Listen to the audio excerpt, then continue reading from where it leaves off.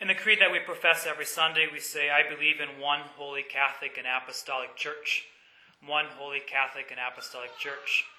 We say one because we know that Jesus established one church, not multiple churches. We say holy because we know that Jesus is holy, and therefore those who are connected to Jesus become holy.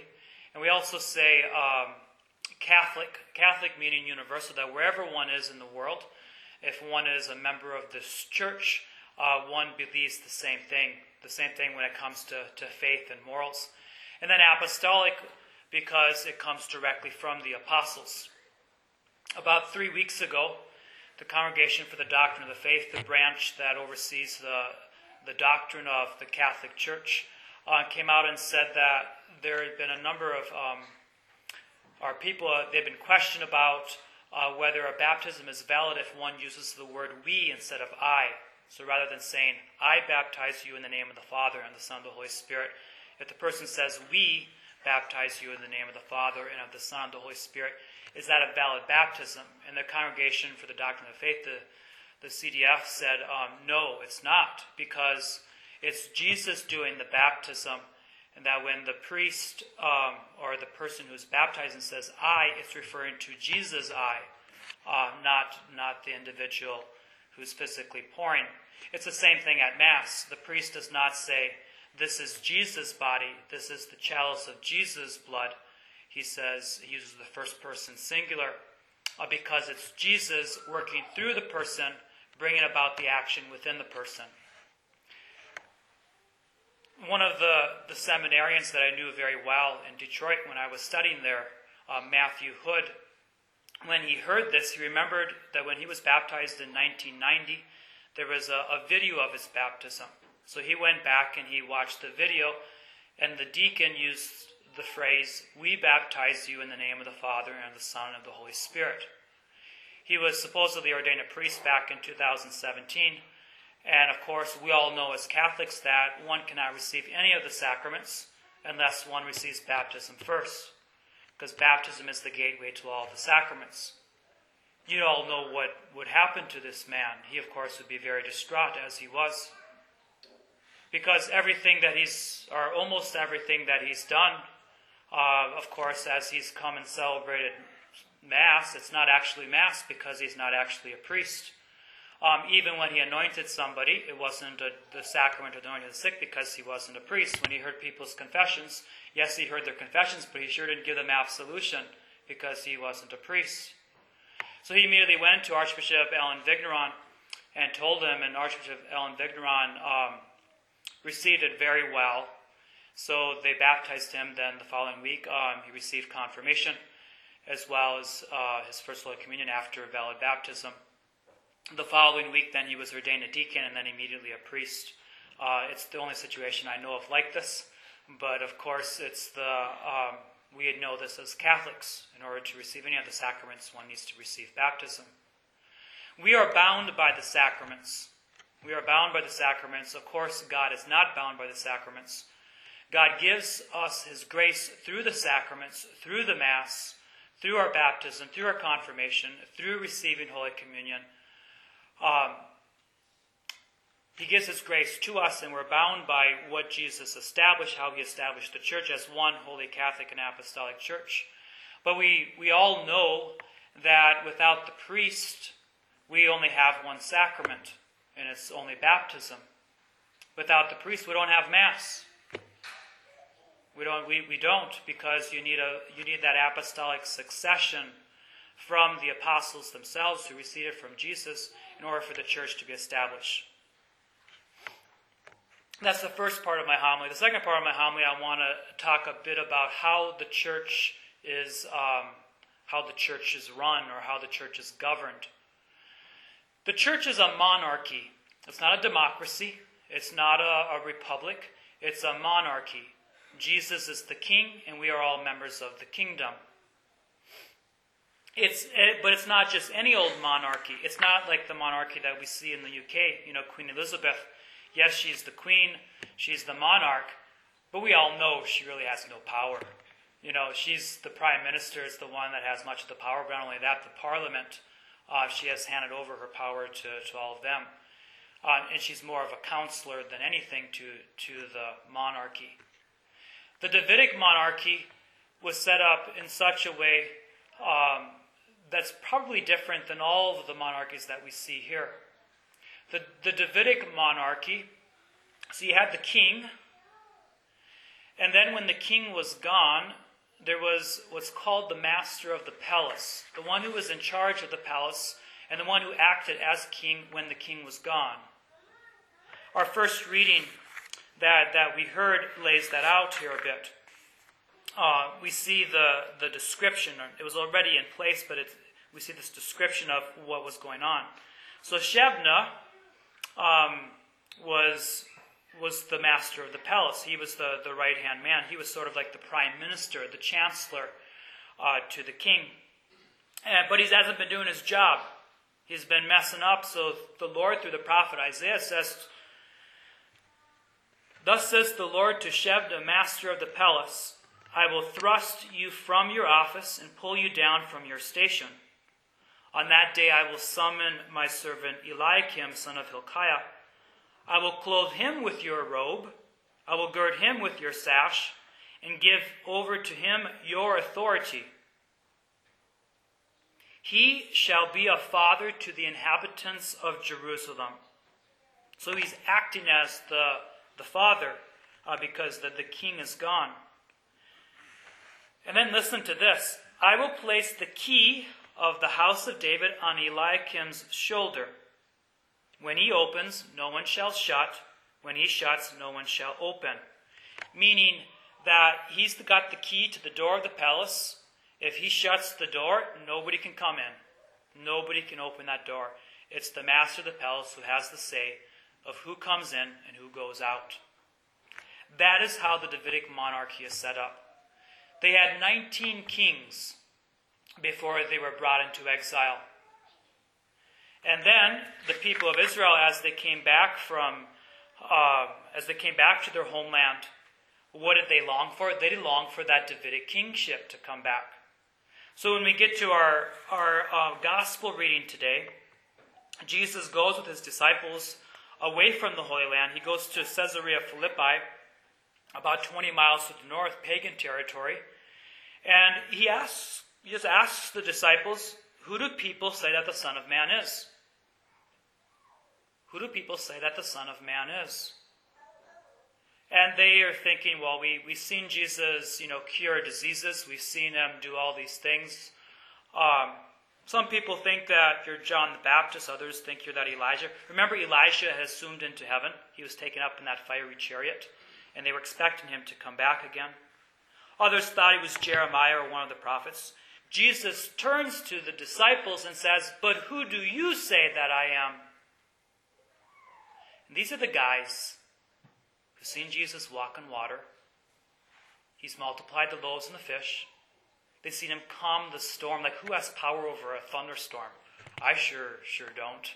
And I don't think any of you do either. But we know Jesus calms the storm, and they see this. And Simon Peter replies, "You are the Christ, the Son of the living God." We don't know what the word Christ means anymore. But for the people of Israel, they knew exactly what it meant. It's another word for king. Christos, it means the anointed one. The word Messiah is the Hebrew word. Messiah, the anointed one. Simon says, "You are the anointed one. You are the anointed one. You're the king." And then Jesus responds that flesh and blood has not revealed this to Simon, but God has. It's a special grace that God has given to Simon. And then he continues and he says, "And I say to you, you are a rock, and upon this rock I will build my church." You are a rock, and upon this rock I will build my church. We translate the first word as Peter, and the second word as rock. It confuses us who speak the English language because the word Peter means rock. We get the word petrified petrified wood, what is it? It's wood that is turned to rock. If we look at the grotto outside here, what is it made out of? Petrified wood. It's rock. It's solid. And Jesus says to Simon, you are rock. He changes his name. You are rock, and upon this rock I will build my church. Okay, what's going on here? Everybody knows what the Davidic kingship looks like. You have the king, and you have the master of the palace. But lest we still didn't get that, Jesus continues, I will give you the keys. But he doesn't say to the palace. He says to the kingdom of heaven. Whatever you bind on earth shall be bound in heaven, and whatever you loose on earth shall be loosed in heaven. It's why we Catholics, talk about when you die, you meet Peter, at the gates of heaven. That's where this comes from. This passage right here, because it's rock. It's the Pope, because we know that when Simon Peter dies, God doesn't just say, "Okay, got no more master of the palace to take care of the palace, when I'm gone." But he establishes someone else and someone else. We've had 266 of them now. We have Pope Francis as our Pope. I don't like the word Pope, and I don't like the word Pope because it doesn't connect us with the real meaning behind it. In the Romance languages, in Latin and in Spanish and Italian and Portuguese, they say Papa Francisco. Papa Francisco. That's the correct word, Daddy. And where does that come from? Well, we heard that back in our first reading. He shall be a father to the inhabitants of Jerusalem. The Pope is the father figure. He's the one that oversees the whole church. He's responsible. He is the one who brings about the one church. Or he's the visible image of that. So when one divorces oneself from the Pope, one is saying, I don't want to be part of that one church. And I want to make myself my own Pope. And now today we have, I don't know, how many popes do we have? It's like 30 to 40 some thousand popes. Whatever pastor says this or says that. But we all know that when Jesus establishes the church, he sets it up just as I explained.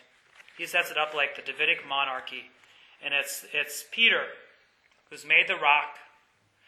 He's the one that brings about and is the visible one who shows the unity within the church. But there's a problem that we sometimes have as a culture. There's a word that we use about the Pope that we don't always understand. It's the word infallible. Is the Pope infallible? Yes, the Pope is infallible. But what does that mean? It certainly doesn't mean that he's sinless. If we look at the history of the church, the Pope is clearly, he's a sinner just like everybody else. But neither does it mean that what comes out of his mouth, whatever he says is completely true. Doesn't mean that either. What it means is that whenever he speaks in the name of the church in regards to faith and morals, we know that God has given him a special grace to speak the truth in those moments. It has only happened twice in the history of humanity, in the history of the church that we know of, where the Pope has declared in the name of the church that all Christians are to believe such and such. But he didn't come up with this teaching either. He merely restated what the church had always taught and which some were beginning to deny. The two teachings that he required all Catholics to believe is Mary's Immaculate Conception, that Mary was immaculately conceived from the moment of her conception. The feast we celebrate on December 8th, coming up here in a few months. And the other one that he required all Catholics to believe is Mary's Assumption into heaven, the feast day we celebrated just 8 days ago, on the 15th of this month. those two beliefs the church has always believed, but some were denying it. I don't know if you know, but Martin Luther, a former Catholic priest, believed that Mary assumed into heaven. And in his early writings, he also talked about Mary's Immaculate Conception. It wasn't until he went more and more against the Pope that he changed his belief in regards to Mary's Immaculate Conception. And that is like 400 years before the Pope said that all Catholics are required to believe it. I believe in one holy Catholic and Apostolic Church. One, Jesus established one church, not 40,000 different churches. Holy, because Jesus established the church, we can become holy. And there are literally very holy people within the church. Catholic, meaning universal. That if we go to Mexico, we can attend a Catholic church there and we're part of the same church. We go to China, the same thing.